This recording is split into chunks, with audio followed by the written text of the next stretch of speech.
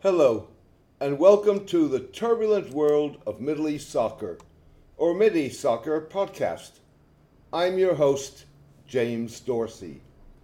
When prominent Chinese Middle East scholars Sun Degang and Wu Sike last year described the Middle East as a key region in big power diplomacy with Chinese characteristics in a new era, they were signaling a shift in thinking that went further than a simple move away from publicly de-emphasizing the region's importance. By defining Chinese characteristics as seeking common ground while reserving differences, a formula that implies conflict management rather than conflict resolution, Messieurs Sun and Wu were suggesting that China was seeking to prepare the ground for greater Chinese engagement in efforts to stabilize the Middle East, a volatile region that repeatedly threatens to spin out of control. The scholars define China's goal as building an inclusive and shared regional security mechanism based on fairness, justice, multilateralism, comprehensive governance, and the containment of differences. By implication, Messieurs Sun and Wu's vision reflected a growing realization in China that it no longer can protect its mushrooming interests exclusively through economic cooperation, trade, and investment. It also signaled an understanding that stability in the Middle East can only be achieved through an inclusive, comprehensive, and multilateral reconstructed security architecture of which China would have to be part. Messieurs Sun and Wu's article, published in a prominent Chinese policy journal, was part of a subtle and cautious Chinese messaging that was directed towards players on all sides of the Middle East's multiple divides. To be clear, China, like Russia, is not seeking to replace the United States, certainly not in military terms, as a dominant force in the Middle East. Rather, it is gradually laying the groundwork to capitalize on a U.S. desire to rejigger its regional commitments by exploiting U.S. efforts to share the burden more broadly with its regional partners and allies.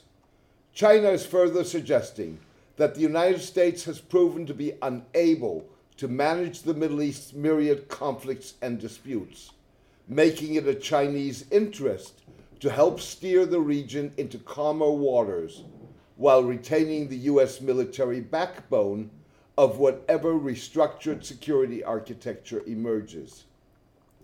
Implicit in the message is the assumption that the Middle East may be one part of the world in which the United States and China can simultaneously cooperate and compete. Cooperate in maintaining regional security and compete on issues like technology. That may prove to be an idealized vision. China, like the United States, is more likely to discover that getting from A to B can be torturous, and that avoiding being sucked into the Middle East's myriad conflicts is easier said than done. China has long prided itself on its ability to maintain good relations with all sides of the divide by avoiding engagement in the crux of the Middle East's at times existential divides, yet building a sustainable security architecture that includes conflict management mechanisms without tackling the core of those divides is likely to prove all but impossible. The real question is, at what point does China feel that the cost of non-engagement outweighs the cost of engagement?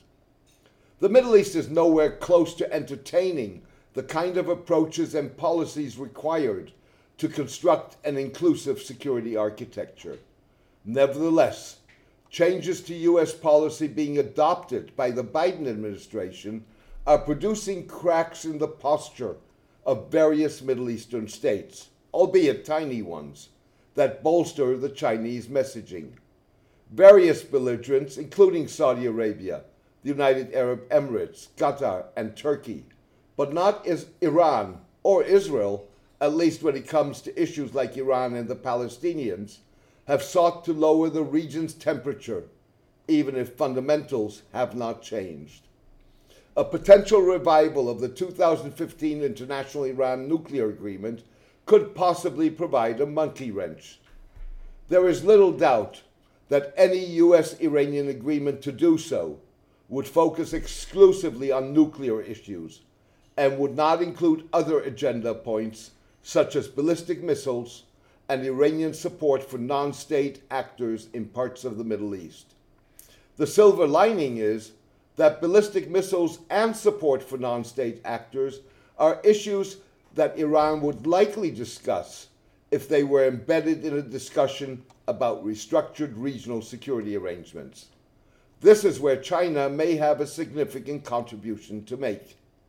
Getting all parties to agree to discuss a broader, more inclusive security arrangement involves not just cajoling, but also assuaging fears, including whether and to what degree Chinese relations with an Iran unfettered by US sanctions and international isolation would affect Gulf states.